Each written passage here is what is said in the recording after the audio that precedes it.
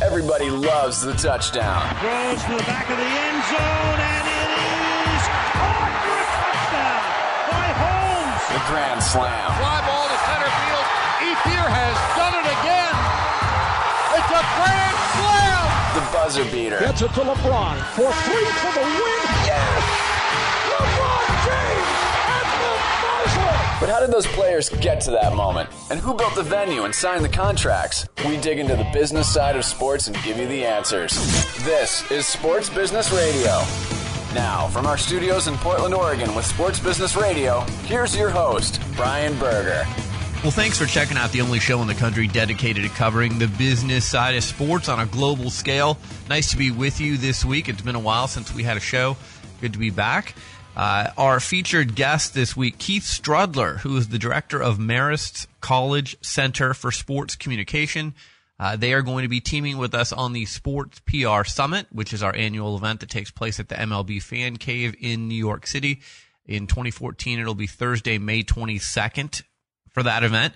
Marist Sports, you may see the Marist Sports poll on Real Sports with HBO, so they have a great program. We'll talk to Keith. Dave Minge, my former colleague, when he was at Nike, he's worked for Pepsi, Johnson & Johnson. He's now the president and founder of a company called Glide Slope. He's advising several Olympic sponsors on how to navigate the tricky waters of Sochi. He's also advising on the upcoming Super Bowl. So we'll talk to Dave Minge. And then Jason Cole, our friend from the National Football Post, one of the brightest minds when it comes to covering the NFL. We'll talk to him about this really bizarre Richie Incognito story in the Miami Dolphins locker room and how that locker room is in chaos. We'll talk to Jason Cole about that and several other NFL stories coming up on our show. A couple of other notes. Visit my sports business blog or download the SBR podcast on demand. Just go to sportsbusinessradio.com. Follow me on Twitter at SB Radio. I'm joined now by our executive producer, Brian Griggs. Griggs, how are you? Doing good. Love this time of year. The leaves are changing here in Portland, where I'm at, and it is a fun time of year. Football's heating up, and I'm excited. I'm loving it. Yeah, several storylines since our last show. Let's start with the Major League Baseball playoffs. The Boston Red Sox win the World Series, really solid World Series against the Cardinals. I liked how the Red Sox paid tribute to the Boston Marathon during their parade. I thought that was great. The ratings for the World Series were up. So sometimes World Series numbers last few years haven't been great. This was good ratings for this World Series. So overall, what do you think of the World Series? Yeah, I thought it was a fun series. I thought the whole playoffs were fun. Seemed like a lot of errors this time around in the series, which is kind of, you think the two best teams would have a little more control of the ball and the wild pitches and all that, but that makes it fun, and I think it makes it inviting to watch, and you're waiting for something to happen to get that run in or get the winning run in. So it was a fun series. I also liked hearing the last broadcast with the Fox team with Joe Buck and I forget his name now, of course. Tim McCarver. Yeah, McCarver. I've always liked their team, so that'll be interesting to see what Fox does in the future with their broadcasting crew. You know what my favorite part of the playoffs was? This is going to sound crazy. I loved the TBS studio show. I thought Keith Olbermann was great. Yeah. I loved Pedro Martinez. Some people thought, oh, his broken English, you can't understand him. I thought he was the Charles Barkley of that show. And I loved the Who's Your Daddy segment. I thought Pedro had great personality, and he was really a star to me through the playoffs. Like, that became as must-see TV for me as TNT's NBA studio show with Charles Barkley and Kenny Smith and Shaquille O'Neal and Ernie Johnson. I really liked the show that TBS put on as far as Gary Sheffield, Pedro Martinez, and Keith Olbermann. And I know there were a few other people mixed in there, but Pedro was a breakout TV star to me. Yeah, I think you're right. And it's kind of funny when I saw that lineup before I'd seen the show, I'm like, oh, this could be, who knows what it's going to be like. And you're right. It ended up being inviting, and they had some fun segments, and it's just a cool mix of people. And I think it did well for TBS. So the NBA season is now underway, and Griggs, I can't remember a season where there's been more storylines in the last few years. You've got the Heat chasing a three-peat. You've got Dwight Howard moving from the Lakers to Houston. You've got the Brooklyn Nets going all in on a championship by getting Paul Pierce and Kevin Garnett and several other pieces. Derrick Rose back after a year off with the Chicago Bulls. You've got the Lakers and Celtics rebuilding. You've got all the talk of tanking to get Andrew Wiggins. A lot of storylines in the NBA this year. Yeah, it started off like you said with a bang. It's like you can't watch enough TV to figure out what's going on, who's winning the games, who's playing well, who's in the game, who's not in the game. Also, some new coaches, some new faces on the sidelines. Yeah, I agree. It's already been a fun NBA season with high energy and a lot of high-scoring games too. So some good offense. Well, and then you've got the storyline of Commissioner David Stern, who's been a guest on this show several times, is stepping down, and Adam Silver will replace him early next year. So that's another big transition for the NBA. A lot of fans won't necessarily feel that transition right away, but people behind the scenes and sponsors, and this has been building up for a while, so that will be interesting to watch as well. We're inside of 100 days to the Sochi Winter Olympics. What do you think? Do you think there's a buzz about the Olympics right now? Are you hearing things? Are you excited for the Olympics, Griggs? I'm a big Olympics guy, and especially winter games, because I love the snowboarding stuff and the skiing things and all that. And I've noticed NBC is just starting to sprinkle in some 15-second type little teaser things, so I know they're going to start ramping up. And I follow it along, so I'm always excited. I know what's happening, but I haven't seen much about it. I haven't heard much about it around the streets or anything yet, but I think that'll come when NBC starts promoting it here heavy in the next month or so, I'm sure. All right, we've got a great show coming up for you. Coming up next, Keith Strudler from Marist College's Center for Sports Communication. We're teaming with them on the Sports PR Summit, and also they do some great stuff with HBO Real Sports. We'll talk to Keith Strudler later in the show. Dave Minji from Glide Slope and Jason Cole will join me to talk some NFL. You're listening to Sports Business Radio. We'll be right back. Stay in the know at sportsbusinessradio.com. Podcasts, blogs, and more. SBR will be right back.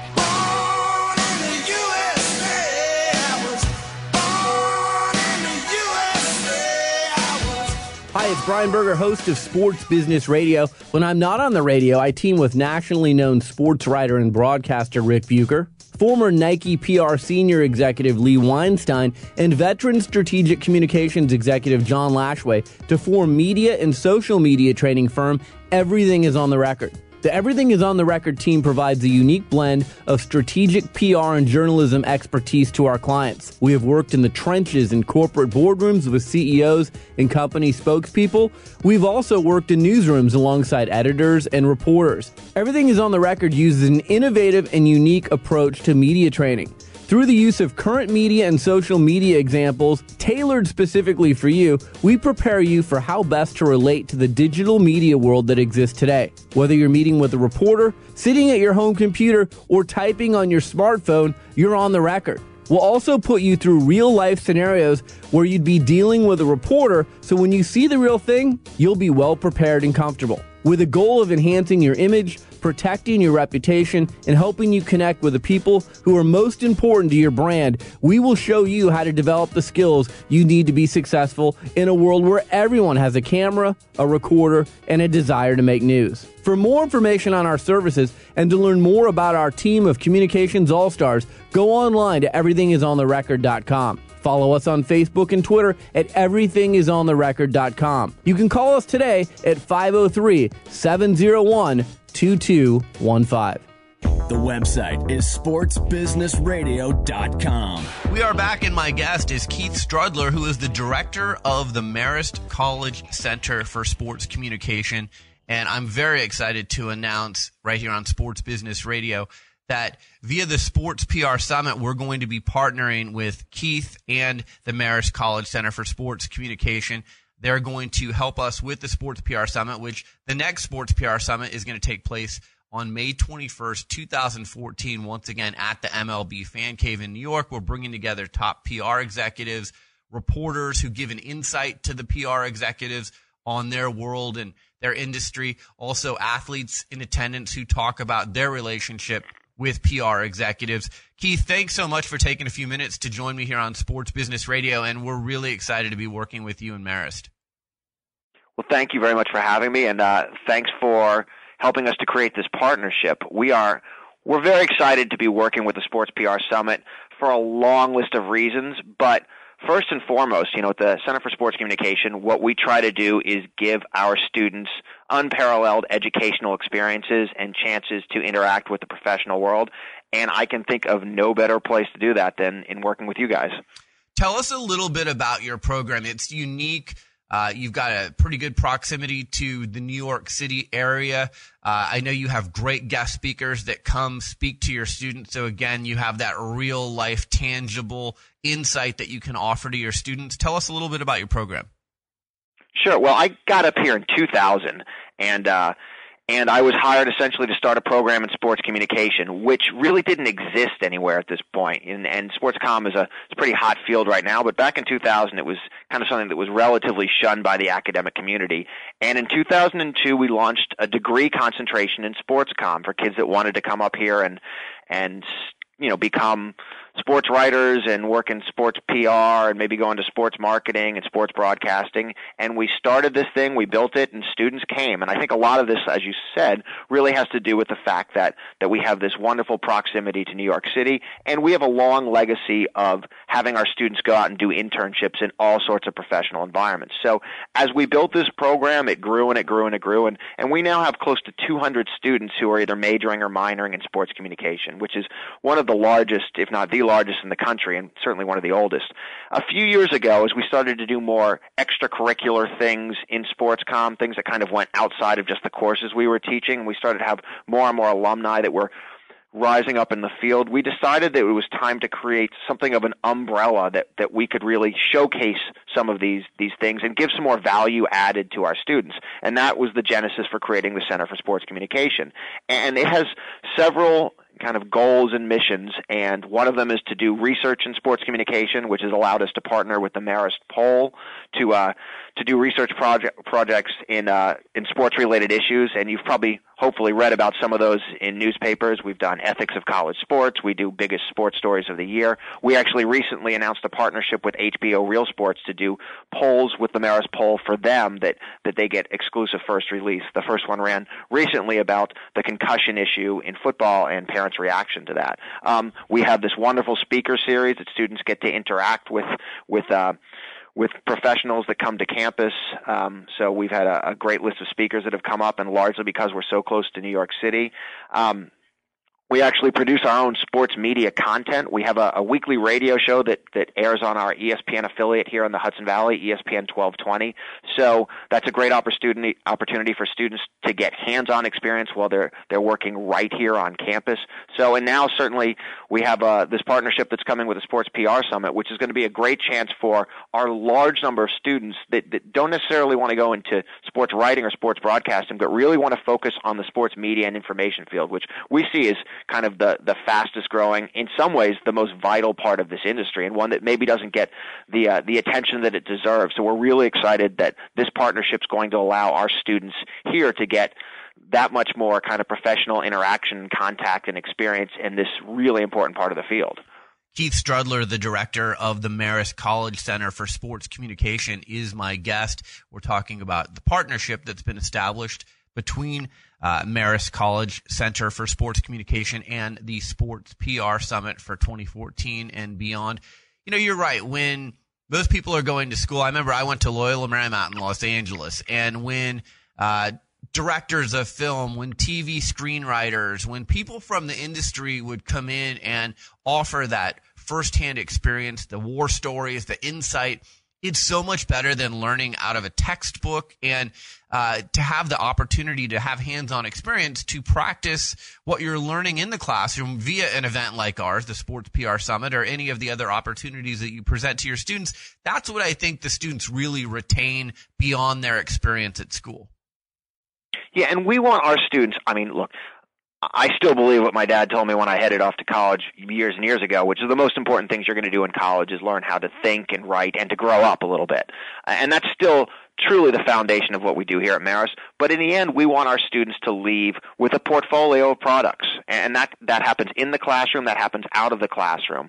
We want our students to leave with contacts, people that they can call, they can email, who know the quality of work that they've done, not just people that they have a business card from, but people who have seen them in action. You know, even the classes that we've built, when I was designing a sports PR class and someone from the athletics department said, hey, look, we have this Pack the House initiative. Do you guys want to be involved with with it. It's kind of a no-brainer. Like, yeah, our students will run that. We'll do the publicity, we'll do the marketing, we'll make sure that arena is packed. And we were actually the first and only non-BCS school to win this national initiative to increase attendance for women's basketball. So we've always looked for those experiential learning experiences, and the center now has given us far more of those because the center is really focused on things that happen outside of the classroom. And again, working with the Sports PR Summit is just going to be another one of those incredible pieces where our students are going to get access, experience, are going to be under deadline pressure, and are going to leave and know a lot more about what the real world, and not the colleges in the real world, but what the real world in sports business is really like. Well, and you and I have discussed this, but one of the reasons I was really attracted to your program, and I talked to several about being our academic partner with the Sports PR Summit, is that you focus on sports PR and sports communications. And I like that focus as it pertains to our event. And we're in an industry, sports communications, that is evolving and changing every day with social media and with all the different platforms. And every day we see someone in crises, we see someone do a good job with something, but there's so many things that can be discussed. But I really like that your program has that narrow focus that aligns perfectly with the Sports PR Summit. Well, when I designed this program, a lot of my explanation to people, because you have to go through committees and convince, a lot of traditional academics who may have never heard of sports communication or even recognize, they hear sports and they think, well, that's just playing games. And we had to remind people that, look, we have lots and lots of people who work in this industry, and this is a, billion dollar industry, and we have kids going in and doing this all the time. Why don't we put the academic legs and foundation underneath it? You wouldn't want to send, and not to compare sports media and sports business to medicine, but you wouldn't want to send doctors out without giving them medical training. And so the idea behind building this program was, look, if these kids are going out and doing this, and this industry is going to be a growth industry as far as the eye can see, why don't we allow them to come here and have that really focused kind of track of study to get involved with this. We don't have to send kids out who are, no offense to history majors. I was an English major, but we can allow them to really engage with this material while they're here and give them a leg up when they enter the profession. The other thing we do, and I get thanks from parents all the time for this, is kids need to figure out if this is something they really want to do. Everyone sees, sports and sports media and all that, and they say, "Oh, that looks great. I want to be the next Mike and Mike." For those of us who are around here long enough, I want to be the next Mike and the Mad Dog. Dating myself a little bit. And you say to them, that's great. Why don't you come here and try it? And maybe after a semester or 2 semesters, they realize, hey, maybe this isn't actually for me. This is a lot more work. This is a lot more writing. This isn't as sexy, as glamorous as I thought it was. So in many ways, we sometimes offer students a weed out opportunity as well. It's kind of like the Chem 207, that intro to chemistry was the weed out for medical school. Sometimes we provide that service as well. And we actually run a program for rising high school juniors and seniors where they come here and spend 2 weeks on campus taking a 3-credit course that runs all day and all evening, where they do a little bit of everything. They do some sports PR, they do some sports broadcasting, they do some sports marketing, they do some sports writing, and it's this intensive 2-week experience. So these students figure out if this is something they want to commit themselves to for the rest of their lives. And again, the parents, the students all get something out of it. And a lot of them leave saying, I thought I wanted to be a sports broadcaster, but now I want to learn more about sports PR. Now I want to learn more about, the broadcasting side or the producing side. So we really try to give students the opportunity to get the skill sets, skill acquisition that they need, but also to be able to focus their interests a little bit more. All right, to find out more information on the Sports PR Summit, you can just go to sportsprsummit.com. You can follow it on Twitter at Sports PR Summit. Keith, how can people learn more about the Marist College Center for Sports Communication as it pertains to a website and following on Twitter? So, the place to go for everything would be to go to our website, SportsComm.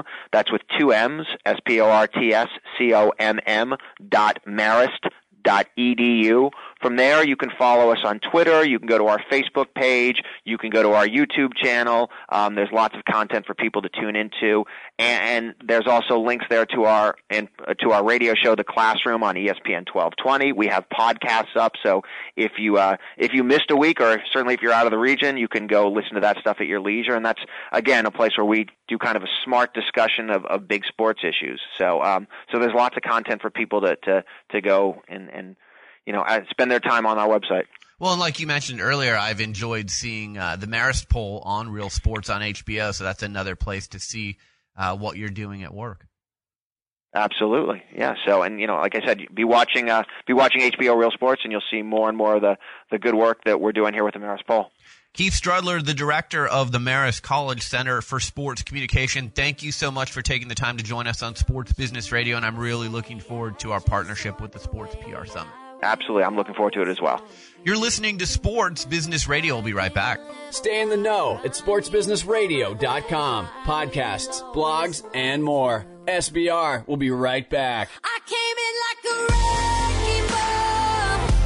I never hit so hard in love. All I wanted was to break you off. Hi, this is Brian Berger, host of Sports Business Radio. It's no secret that we're battling a tough economy these days. It's more difficult than ever for companies to position their brand in a unique way and reach their target audience. Sports Business Radio can help you, though. Sports Business Radio is syndicated in markets nationwide. Our popular podcast is regularly rated in the top 100 business news podcasts on iTunes and has listeners around the world. But our radio network and podcast aren't the only places your company will receive exposure when you join our family of sponsors. We'll also give you exposure via sportsbusinessradio.com and at our new Sports Executive Speaker Series events, which feature a conversation with a key decision maker from the world of sports in front of a live audience. And best of all, we can expose your product to the big name guests that appear on our show. We'd love to have you on our team. Please contact me at Brian at sportsbusinessradio.com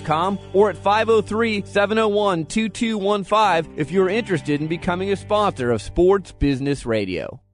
This is Sports Business Radio. My guest is Dave Minge. He is the president and co-founder of Glide Slope. You can find them online at theglideslope.com. Dave has guided Fortune 100 companies such as Johnson & Johnson, Citi, Anheuser-Busch, InBev, Pepsi, McDonald's, Procter & Gamble, Dow, and the North Face. His firm Glide Slope is also advising the New York, New Jersey Super Bowl host committee on the upcoming Super Bowl at MetLife Stadium. They're also working with the Arizona Super Bowl host committee on the Super Bowl at Glendale Stadium. I've known Dave a long time, since his days as an executive at Nike. Dave, thanks for joining me on Sports Business Radio. Brian, always a pleasure. We do go back a ways, don't we? We do. We've got some stories to tell. Hey, tell me the story of how Glide Slope started so our listeners can understand what you do and how your firm advises your clients. Yeah, it's funny. Where we launched in 2010, but the story for Glide Slope really started forming during the Beijing Olympic Games. I had the good fortune to be directing Johnson & Johnson's worldwide Olympic sponsorship. I had the pleasure to be working with one of my current co-founders now, Eric Goodoff, who was at IMG at the time, and also our other co-founder, David Fuller, who was a creative guy that we had brought in through Mother, the agency, to help us in China. And essentially, as we sort of joke that over a number of years and a lot of beers, we came up with the idea of Glide Slope to really fill, I should say, a gap in the marketplace, which is where we felt that neutral consultancy was needed, and particularly in a way that was free from any conflict of interest and not beholden to a larger holding company that had other types of businesses that they would look to kind of augment clients with. Once you get the consulting group inside the door, what other types of services can you sell? Selling properties, potentially endorsing athletes, introductions to PR firms that are part of the holding company. And just settle back into true management advisement, so helping senior level executives understand if they should use sport as a marketing tool, and that answer is not always yes. And if the answer is yes, what is the best way to do it? Simply said, we try and borrow from more of the management consulting world of the McKinseys and Bains and whatnot, if you will, and focus on the thinking that's really required in a very expensive global industry before anyone starts the doing, aka the activation. Yeah, and as you said, neutral advisors, that's really different than many of the other advisors around global sports out there, isn't it? Yeah, and the thing is that we've built a company of what we call kind of a collective of individuals with experience across the entire sports marketing portfolio globally. So we have PR experts, we have people who've done CSR, digital architects, we even have what is referred to as a reforming practicing attorney here. And the notion was that many of us had been clients before. We had sat on the other side of the table and had various consultancies and marketing groups come in, some of the best in the business in terms of activation. And we had a perspective that what we were missing was a little bit closer to true business theory, true business management, understanding the sales process, understanding the innovation process in terms of developing products, deep data and analytics work as central to the sports opportunity. And so we felt that particularly with non-endemic brands, there was a great opportunity to go out and counsel them as to how best to use sport if that was the right call for their business growth. Joined by Dave Minge, the president and co-founder of GlideSlope. You can find him online at theglideslope.com. Dave, we're inside 100 days until the Sochi Olympics. Many sponsors have started rolling out their campaigns. Walk us through a typical lead-up from now until the Olympics, because it seems like people are rolling out their campaigns much earlier than maybe they did 10, 15, 20 years ago. It is an interesting time, and it certainly is part of an evolution that we've been seeing for a couple of years. I think this expanded window that we're now in, and we kind of call it the 100 days to go mark, starts what we refer to in the closer Olympic world as the games time period. And historically, as you say, Brian, it really hasn't been that case where 10, 15 years ago, as you mentioned, you wouldn't see this type of early communication, activation, sort of launch of events this far out of an Olympic Games. And I think what we're seeing as the reason to that really is the enablement of the digital world and social media, and the fact that, of course, years ago, in order to communicate, you were pretty much chasing your traditional channels of television, print, radio, things like that, very costly channels for the most part. And now the ability to come out with an advanced message can be a little bit more efficient by using social channels, by taking advantage of many of the brand's existing digital components. And also, I should say, a certain credit goes to Lisa Baird and her team at the USOC for what they've done to really try and extend the games time window. One of the chief concerns of those that sponsor the Olympic Games, especially here in the United States, is that it is somewhat episodic in terms of the marketing window. It's not as constant as, say, as an NBA season or something to that effect.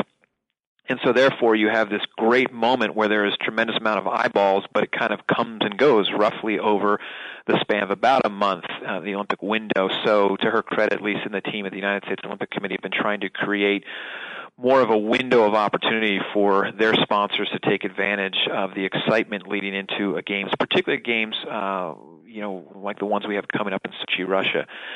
It's not a place that a lot of Americans really, probably had at the top of their mind prior to learning about the Olympic Games.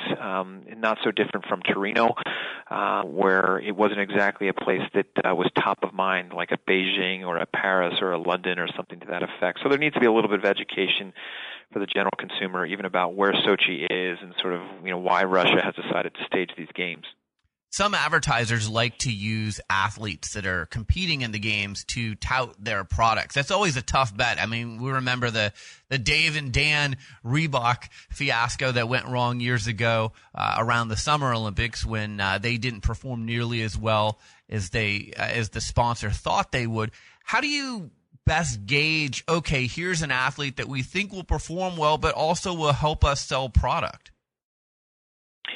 Yeah, I mean, that's the magic question. You mentioned Dan and Dave from Reebok, and, I've been surprised and having worked at the 96 games to now, I guess it's also a testament of how old we're getting, Brian, but, I go around to colleges and universities and actually see that as a printed case study now in marketing textbooks, which is quite amazing, and also points to the impact that situation had on all of us as marketers. But, it is a difficult question, and we say that even if you find the perfect athlete who is doing everything right, who is saying the right things, who is performing well, who has the right social media following and is able to push out brand messaging now out into their own audience that they have through Instagram or Twitter or whatever, they're still only a sprained ankle away from never competing, in the Olympic Games. And we've seen that happen. Athletes go to games, they're in perfect shape, and suddenly they're in a foreign land and they get food poisoning, right? Or they have an injury in a training run. Certainly, we saw that in 2006 with then Lindsay Kildow. That happened to her before she went on to become Lindsey Vonn. So, that is quite a risk. Typically, what we'll advise sponsors to do is kind of the simple saying, not throw all your eggs into one basket, and plan for that and anticipate that very well could happen. So how do you sort of mitigate that risk by potentially spreading it over a portfolio of athletes and or using retired athletes or people like that aren't necessarily subject to the same risk factors? One of the things I've heard from my sports marketing friends is that your social media following, your Twitter followers, your Facebook followers, it's become the new Q-score. So if you've got a good following on social media, you kind of stand out to marketers because you can spread the word quickly about the campaign. Have you experienced that? Do you think that's true? Absolutely. It's something that we look at. And, now we actually have agents kind of rushing to us and touting those scores, particularly in the lead up to Olympic windows or sort of World Cups and things like that, which is very interesting and certainly, as you know, Brian, very new. But here's what I think is the most interesting thing about this whole kind of move in that direction is that it is starting to really get athletes around the concept that if a brand wants to come sponsor them, that brand is absolutely their client, and they need to be treated as their client. I think for so many years in our industry, even when these big brands sponsor these very famous athletes, there was a lot of kind of, delicate handling of that athlete and allowing that athlete to kind of, call some of the shots, certainly, or the agents call some of the shots. I think this type of situation where the brand first comes to the athlete and says, tell me what you got, tell me who follows you, what will you do with my messaging, is starting to change the dynamic or at least reinforce that the proper way for athletes to really be thinking about it, especially those that are perhaps in the Olympic space that don't really have a long opportunity to secure long-lasting sponsorships, to treat these brands as a potential client, to be, knowledgeable about pitching themselves. And we are starting to see a handful of the more astute athletes actually put together what one could call even little brand books or sort of encapsulations of what they stand for and the ability to influence, external audiences through their own social media opportunities, which it's definitely a shift from where we've been perhaps a decade or so ago. We've got a few minutes left with Dave Minge, the president and co-founder of GlideSlope. Find them online at theglideslope.com. This is kind of a tricky political Olympics coming up in Sochi. We've seen this before, China's human rights policies. Now you've got Russia's gay and lesbian policies. Tricky landscape for sponsors. How do they not get drawn into the controversy? What do you advise them? Well, as we say, this type of marketing is really not for those with a weak stomach. What you see in Russia that certainly we didn't see in London, but we did see, as you mentioned, Brian, in Beijing, is the Olympic Games also with an element of nation building. I think it's pretty clear that Putin and his government is looking to Sochi 2014 as a way to not only showcase what they feel is a new Russia to the world, but very much to showcase a new Russia to their own people, to instill pride, to stamp in their mind that Russia is once again back in a dominant way. And when those factors are part of the overall Olympic, mood and tone, along with it can come some difficult dances for sponsors whose particular consumers, especially when you think about American consumers, might not always agree with the behavior and, in certain cases, even the laws of those countries. So I think what ultimately has to happen is that marketers that want to play in spaces like the Olympic movement, like FIFA and the World Cup, have to anticipate and understand what type of risk they're exposing their brands to, and well in advance have some actionable plans if things like what we're seeing out of Russia start to happen. Yeah, it's a delicate dance. Before I let you go, Glide Slope is involved with the next 2 Super Bowls, including one in your backyard at MetLife Stadium coming up in February. What's your role with the Super Bowl planning? Well, we sort of help them establish their positioning in terms of their volunteer program, and also help support at some of their legacy thinking. The host committee and the wonderful job that Al Kelly and the team have been doing certainly has a huge role in helping create the entire surround sound of what happens on the field of play. But also it's important to the legacy aspects of what a Super Bowl for the New Jersey, New York metro area can mean, and the growth opportunities that should come, long after the game has ended. And it's shaping up to just be a wonderful experience. I mean, the first outdoor cold weather Super Bowl, I can tell you that the planning around it is phenomenal. They haven't missed a thought. And really, I think it'll be a wonderful experience for those that can make it to New York, and even those that can come to the city of New York, go over to New Jersey and sort of experience it, even if they can't get into the game. There's some phenomenal events that are being built and great attractions available to everyone. I think, that this is certainly going to have a lot of eyeballs on it. And there's still, some kind of nervousness, if you will, about the weather. But, hey, this is football, and this is New York, and if there's any city in the world that can kind of pull this off, it certainly is the Big Apple. Well, you're right. It's not like it's snowing in Pasadena, and they'd be completely unprepared for it. In New York, they're used to cold weather. So, we've seen in Dallas and some other cities where they kind of got caught by surprise with the cold weather, but you're in the media capital of the United States. I think it's going to be really fun, and I'm frankly looking forward to it. I've never been a huge indoor football stadium guy, so I like to see that there's going to be some elements involved in determining the champion of the NFL.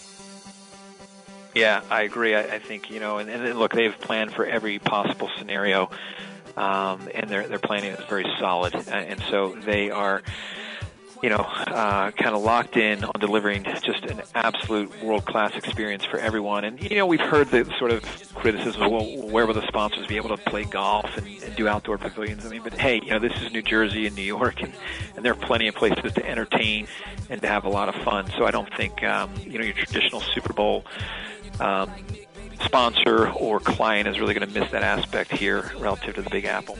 Dave Minge, the president and co-founder of Glide Slope. Again, find them online at theglideslope.com. Dave, always great to catch up with you. Thanks for your time, and best of success with all the busy projects you're working on. Thanks so much, Brian. You're listening to Sports Business Radio. We'll be right back. Stay in touch with SBR on Twitter, twitter.com/SB Radio.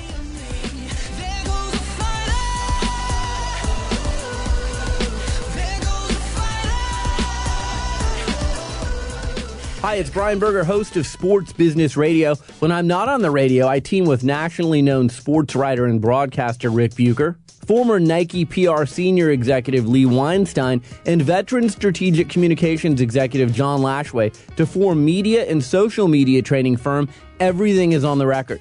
The Everything is on the Record team provides a unique blend of strategic PR and journalism expertise to our clients. We have worked in the trenches in corporate boardrooms with CEOs and company spokespeople. We've also worked in newsrooms alongside editors and reporters. Everything is on the Record uses an innovative and unique approach to media training. Through the use of current media and social media examples tailored specifically for you, we prepare you for how best to relate to the digital media world that exists today. Whether you're meeting with a reporter, sitting at your home computer, or typing on your smartphone, you're on the record. We'll also put you through real-life scenarios where you'd be dealing with a reporter, so when you see the real thing, you'll be well prepared and comfortable. With a goal of enhancing your image, protecting your reputation, and helping you connect with the people who are most important to your brand, we will show you how to develop the skills you need to be successful in a world where everyone has a camera, a recorder, and a desire to make news. For more information on our services and to learn more about our team of communications all-stars, go online to everythingisontherecord.com. Follow us on Facebook and Twitter at everythingisontherecord.com. You can call us today at 503-701-2215. Back to Sports Business Radio with Brian Berger. My guest is Jason Cole. He is a writer with the National Football Post. You can follow him on Twitter at JasonPhilCole. Jason, how are you? I am fantastic. What's going on, Brian? Just staying busy, but it's an interesting week in the NFL right now. I've got to ask you about Richie Incognito. He's been suspended by the Miami Dolphins amid bullying allegations. There are some people that say this type of thing is commonplace in the NFL. It goes on more than you'd think. There are others that say, wow, this is really a red alarm and needs to be taken care of. What's going on here with Richie Incognito and the Dolphins? Well, I would say that some of what we're talking about, like getting rookies to pay for, a dinner or getting them bring in food and, some amount of this hazing, some of that's normal. It's unusual at other workplaces, but it's fairly normal by sports team standard, okay, to do sort of harmless stuff. But today we've had, the report come out that, Richie left, pretty vile messages on Jonathan Martin's, voicemail and sent him text messages that are considered threatening, including dropping the N-word, which is absolutely 100% unacceptable in any way, shape, or form. Joke, not joke, whatever you want to try and say about it. And so I think that there's a point at which Richie Incognito has crossed the line in a very, very severe way. And that's why I think that this is an unusual case. It's already been reported that Richie Incognito will never play for the Dolphins again by the Miami Herald. Sadly, I think that Jonathan Martin's going to have a difficult time sort of resuscitating his career as well, even though he's the victim in this case. But I think this goes beyond the sort of somewhat normal locker room hijinks that a lot of us have seen, observed, talked about, read about, like making guys sing their alma mater's fight song or some of the kind of silly things that go on that we see like on HBO Hard Knocks. This is beyond that. You've been in many NFL locker rooms. Explain to our listeners kind of the hierarchy of when something like this happens. Is this monitored and dealt with by the players? Do they bring the GM and coach into the picture? What happens here? Well, generally, some of these activities go on, and GMs and coaches do their very best to try and make sure they understand everything that's happening. And the bad coaches out there sometimes let this go on too far, and they don't monitor it as well, and they don't control it. I remember a moment back in 1994. Tim Bowens, who was a terrific defensive tackle for the Dolphins, played 10 years. They were making him sing the fight song, and he was from Ole Miss, and they wanted him to make him sing Dixie. And no self-respecting black man is going to sing Dixie. So he got up angry, walked out, and didn't show up for afternoon practice that day. Shula heard about it very quickly, went into the locker room, in the team meeting room actually, and said, "We're done with rookie hazing. So we're not doing this kind of stuff anymore," because he just didn't want stupid things like that to get in the way of team building. Now there are other things. There are pranks all the time and silly things that go on in the locker room and jokes. But as long as they generally stay out of the general media and they stay within even just sort of semi-crass forms of joking, usually it's kept under control. This appears to have gone beyond that, such as Richie Incognito demanding $15,000 from Jonathan Martin to pay for an excursion to Las Vegas for the offensive lineman, an excursion that Jonathan Martin didn't go on and didn't want to go on. So, to demand that from a rookie, even if he's making $400,000, $15,000 is a lot of money. That's not right. So Richie Incognito had his problems in college at Nebraska, at the University of Oregon. You're saying that there are reports out there that the Dolphins, he'll never play for the Dolphins again. My question to you is, will he ever play for anyone again? I think that there's a very good chance that Richie Incognito is done in the NFL, because especially the use of the racial epithet in this one, I think, is inexcusable. And along with the ugliness of the rest of the message, even if it's a attempt by Richie to be joking, it's not funny. And it's not funny in any way. And unlike with Riley Cooper, the circumstances with Riley Cooper during training camp that we saw, Riley was obviously drunk. And he said something really stupid, and he took the punishment for it and apologized for it immediately. In the case of Incognito, there is no such, excuse out there that he was drunk. Second of all, on Sunday, Richie Incognito lashed out at the media, Adam Schefter of ESPN specifically, saying he was being slandered. And as we come to find out, he probably wasn't being slandered enough in some respects, because he went way off the deep end, and his behavior is ugly and pathetic and inexcusable. So to me, this is a whole different case, a whole different use of terms, a whole different circumstances that ultimately may lead him to certainly not be playing the rest of this season and maybe never again. Well, it was interesting to me as someone who has a company that provides training to athletes and coaches for media and social media training. Incognito went on a Twitter rant the other night. He's since taken some of those tweets down, but like you said, he took shots at Adam Schefter, at ESPN, at several other outlets, and wanted to take people on Twitter. That's another thing to your detriment. Most teams and organizations don't want that out there and don't want you representing them in that way. Well, I understand. Most organizations, they want to keep it quiet. But more importantly, if you're going to go on that kind of rant, you better be squeaky clean. Right. Okay. You better be right.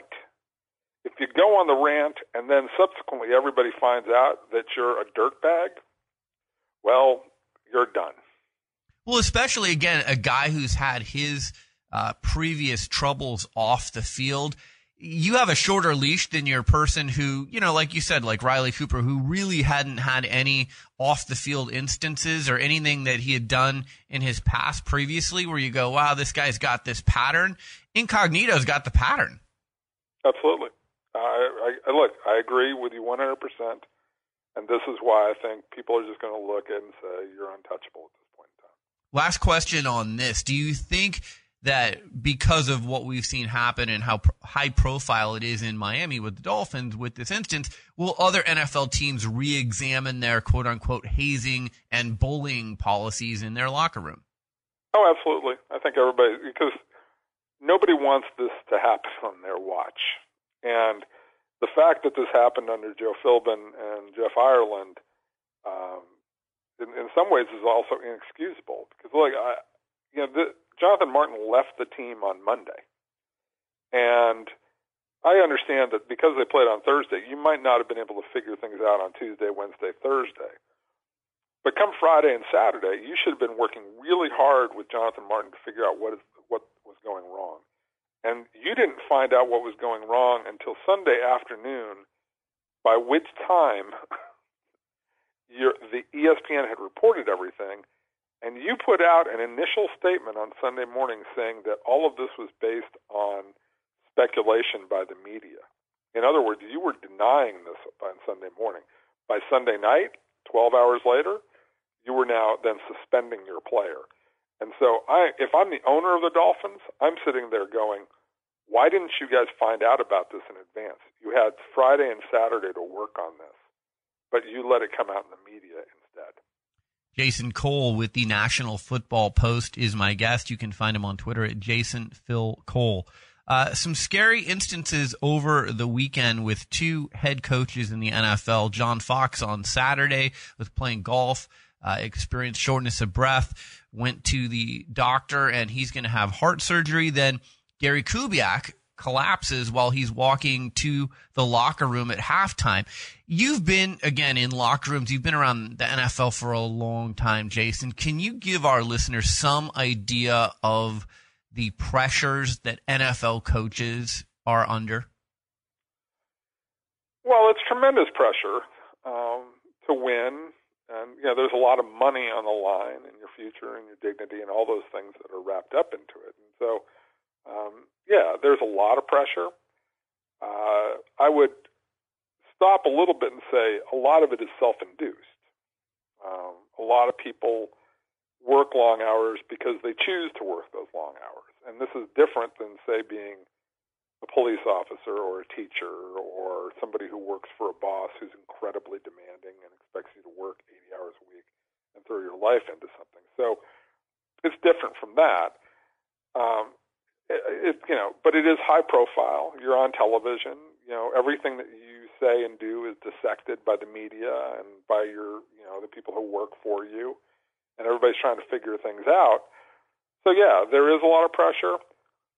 But again, this is a job that a lot of people choose to do on their own and know what it's like long before they ever get into it. They've been assistant coaches. They've been brought up in football. They've been around it all their life. They played it in most cases. Like Gary Kubiak was a college and NFL player and then became a coach, and he knew this. So I don't want to dismiss it, but I also want to keep it in context that there are a lot of high pressure professions out there, and this again is largely self-induced. Guys choose to stay up long hours. They take in a lot of cases, a lot of guys take medications so that they can stay up, and work 18 to 20 hours a day, and they sleep on the floor of their offices, and they drive themselves to distraction. But that's by choice. Yeah, it's incredible to me. The owners and obviously the fans, there's just, like you said, so much at stake with the business, the money, the short leash that a lot of coaches seem to be on. I mean, owners today seem to have very little patience with, if you don't win now, we're going to make a change rather quickly and bail from our previous philosophies. So it's interesting to me to see these two coaches who have had these health problems. Maybe it's coincidental, or maybe it's just a sign of the profession they're in. Well, in Fox's case, I think it's just actually a physical abnormality because what he's got is a valve in his heart that doesn't work very well. My mom went through the same thing, and it just these kinds of things just need to be replaced. I'm not sure how much of that is a matter of stress, especially when you're going lightheaded while you're playing golf. About the most unstressful thing that you can possibly do on a weekend off from a game. So, I mean, I think that's physical. Now, in Kubiak's case, that one seems like there's some stress-induced issues that are going on, and certainly his body telling him that you've had enough. I would like to see what the final results are. But it is obviously coincidental and troubling that two coaches, two high-profile guys like this, would come up sick on the same weekend. A few more minutes with Jason Cole, a writer for the National Football Post. Follow him on Twitter at JasonPhilCole. It's been a while since you joined us last, and in between our visits, the NFL paid out $765 million to former players as part of a settlement with the Players Union. And they've come under some scrutiny. Some people said, well, that's a lot of money. It's great that the players can get medical attention now. Other people have said it's not enough, and the NFL continues to not do enough to keep players safe and to help past players. Where do you stand on this? I tend to believe that it's not enough money, and it's not really the kind of solution that we need to have toward what the problem is, because it's not like the concussion problem is going away. At the same time, it's probably about as good as this litigation could ever have hoped for, unless the litigants were willing to fight it out to the very bitter end. And by saying bitter end, I'm saying 7, 8, maybe even 10 years worth of litigation, expensive, costly litigation. Because you're talking about 4,500 litigants who were in this one. And can you just imagine how much time it takes to depose 4,500 people? Okay, so just let's talk about 1 day of deposition for all of those people. And that's working quickly. Times 5 a week. In your best case scenario. Times, it becomes 4 years just of depositions, and then we haven't even gotten to court yet. So this was a monstrous lawsuit. It was going to be a long and ugly fight and especially for a fair number of guys who need help now. And so the NFL had a certain amount of leverage on this one because they knew that they could play it out and let this thing ride out forever. At the same time, the NFL didn't want this thing to ride out forever because they don't want the concussion issue at the forefront all the time. So I think all that considered, it's a pretty good settlement. The other issue that you have to remember, and everybody blames the NFL for these concussion cases, and I understand why, but most of those guys, probably 98% of the people who, were litigants in this case, former players, they played football in high school. They played football in college. They probably played Pop Warner football. So all of a sudden you say, okay, you say you have concussion problems. How many concussions did you have in college? How many did you have in high school? Did you have any when you were played Pop Warner? What kind of cumulative effect did that 10 years of playing football before you ever got to us have to do with this? And so what are we truly responsible? Because maybe you only played 3 or 4 years in our league, maybe 6 or 7, maybe 8, but you played 10 years of football before you ever got to us. And that's where people need to understand. This was not a clean and easy lawsuit for all these people, and it wasn't going to magically fix the problem and get them $4 or $5 billion. That's a great point that you make. One of the things that I've noticed in probably the last 2 months, I don't know if you've noticed the same thing, is the outreach to young females, to young mothers, because one of the things people have talked about is, are moms going to stop letting their sons play football? And if that happens, then, is there less of a pool of talent to choose from? But, I've seen clinics with NFL Commissioner Roger Goodell and moms, and I've seen advertising directed at moms. I have not seen this before, so it seems like the NFL PR and marketing machine is in action here. Oh, absolutely, 100%. I mean, all those, sort of cute kind of comical commercials, PSAs, I guess you want to put it, that they did last year about safety, where you had Ray Lewis growling at Tom Brady, and, Ray Lewis is, pretend mom, I guess, talking about little Ray. I mean, if you remember all those commercials, or the ones that they did with Mike Strahan a year ago, I mean, those are all aimed at, our game is safe. Don't worry about letting little Johnny play football. And I get that. I don't think there's ever going to be any shortage of kids playing football, to supply the NFL. I think there's just too much glory that goes with playing the game, and too much opportunity, and really too much money that people are going to take their chance. And my last point on that is, football's a dangerous game, but so are a lot of other things that we do out there. Rock climbing is not very safe. Parachuting is not very safe. But we do these things because of the thrill, and we do these things because they're challenges of human performance, and these are the things that we want to try and accomplish. And my point in all this is, as long as you know what the risks are up front, as long as you understand, okay, if you play with a concussion or play with repeated concussions, there's a very good chance that you're going to end up with severe damage to your brain. As long as you explain that to everybody, then everybody's on the right page and everybody can make educated choices. If you don't do that, then shame on you. Last question for you. A few years ago, the NFL announced that they would be playing the 2014 Super Bowl outdoors in New York. And now, it seems like that was an announcement was made long ago. Here we come, months away from an outdoor Super Bowl in New York.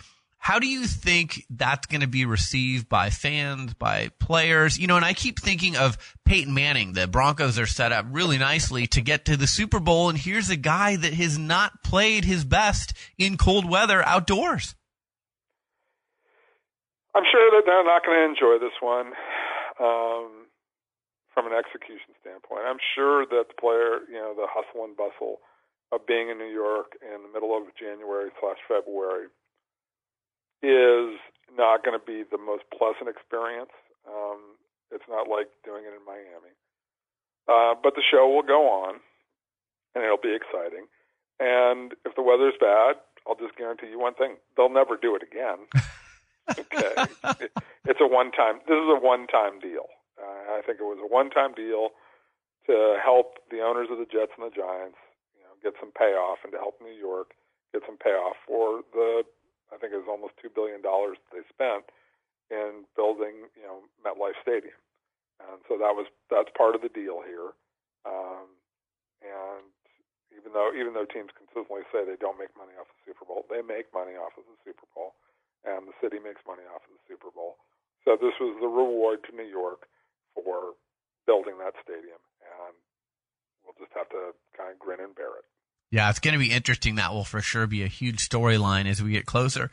Before I let you go, you are a tremendous chef. Thanksgiving is coming up. How are you preparing the turkey this year? Well, to be quite honest, we're going to New York for Thanksgiving to visit with my stepdaughter. So we could end up at the Chinese restaurant. We'll see how we'll probably end up with Peking duck or something like that. But normally, if I'm doing it, I brine the turkey the night before. Get one of those paint buckets that you can buy at Home Depot or Lowe's, preferably Home Depot, since Arthur Blank is a good man and the owner of the Falcons. There you go. But you buy your $3 paint bucket, put it in a nice brine with some fresh thyme, fair amount of basil, water, lemons, some oranges sometimes. Let that soak overnight, and then you put it in a bag for like 3 hours, one of those basting bags, and then you pull it out and usually put butter right underneath the skin. And then you put a pomegranate sauce over the top of the skin, and you let that get really, really nice and crispy.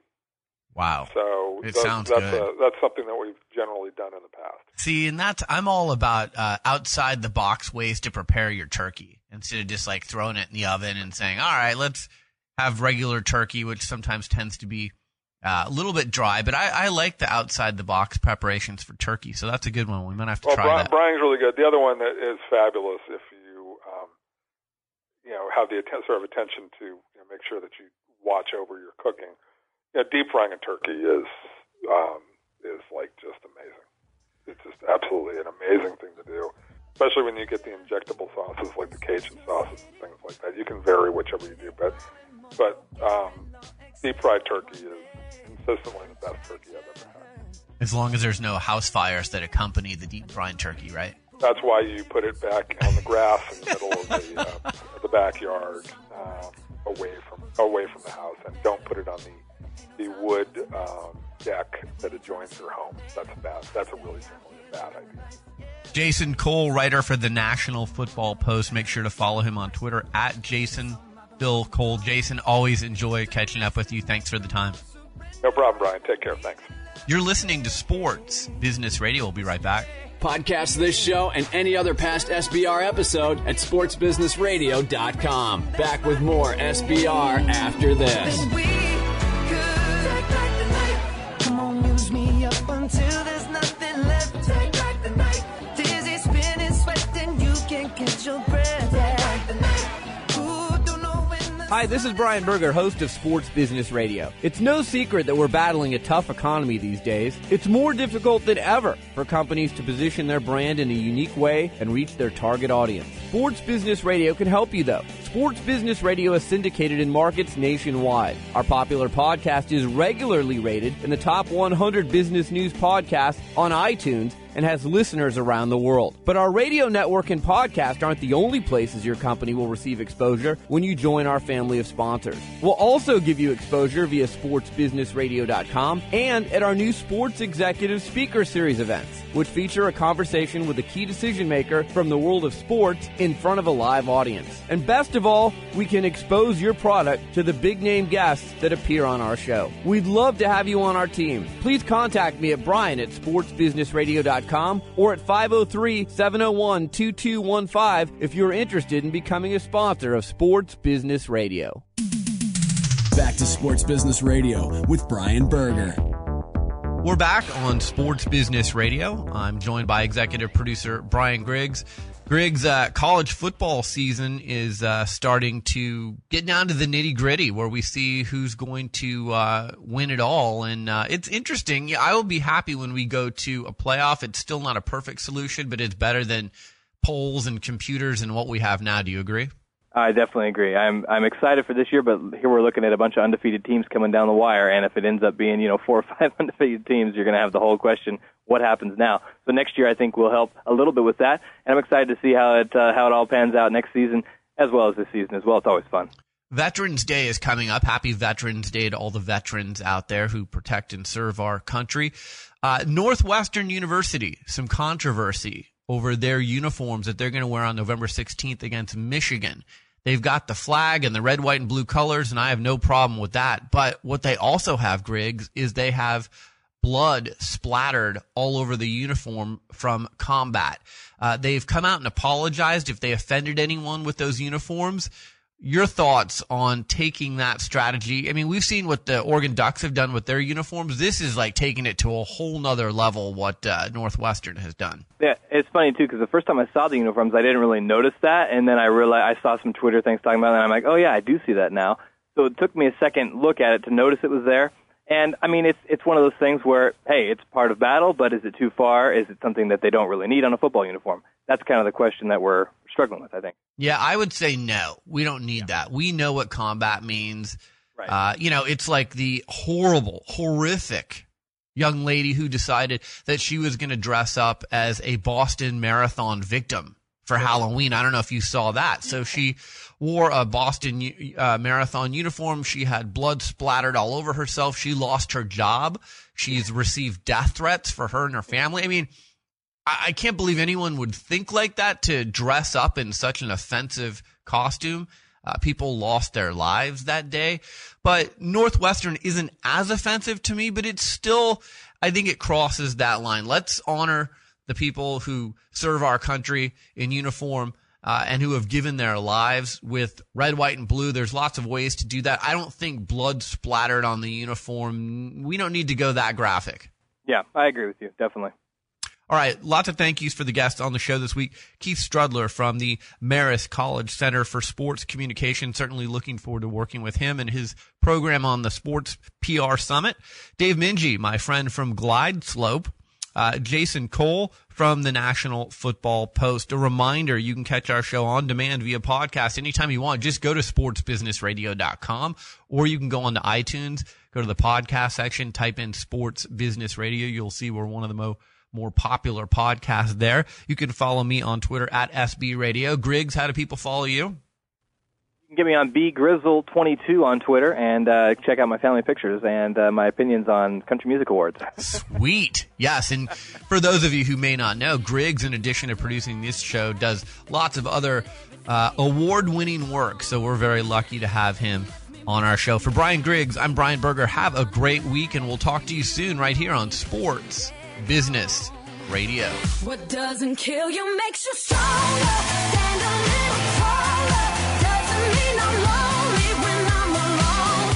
Sports Business Radio talks to the people who call the shots in the world of sports. Brian Berger goes one-on-one with the biggest names. My guest is David Stern. He's the commissioner of the NBA. It is always a pleasure, Brian. Bill Hancock, he's the executive director of the Bowl Championship Series. I'm happy to be here. Thanks for having me. Dallas Mavericks owner Mark Cuban. Mark, thanks for joining me. My pleasure. My guest is Mickey Loomis. He's the executive vice president and general manager of the world champion New Orleans Saints. Pleasure to be with you guys. Mr. Allen, thanks for joining me. Thank you. My guest is Mark Emmert. He's the president of the NCAA. Oh, happy to join you. My pleasure. My guest is Eric Spoelstra. He's the head coach of the Miami Heat. Brian, appreciate it. Glad to be on the show. Mr. Nicholas, it's an honor to have you on Sports Business Radio. Thanks for joining us.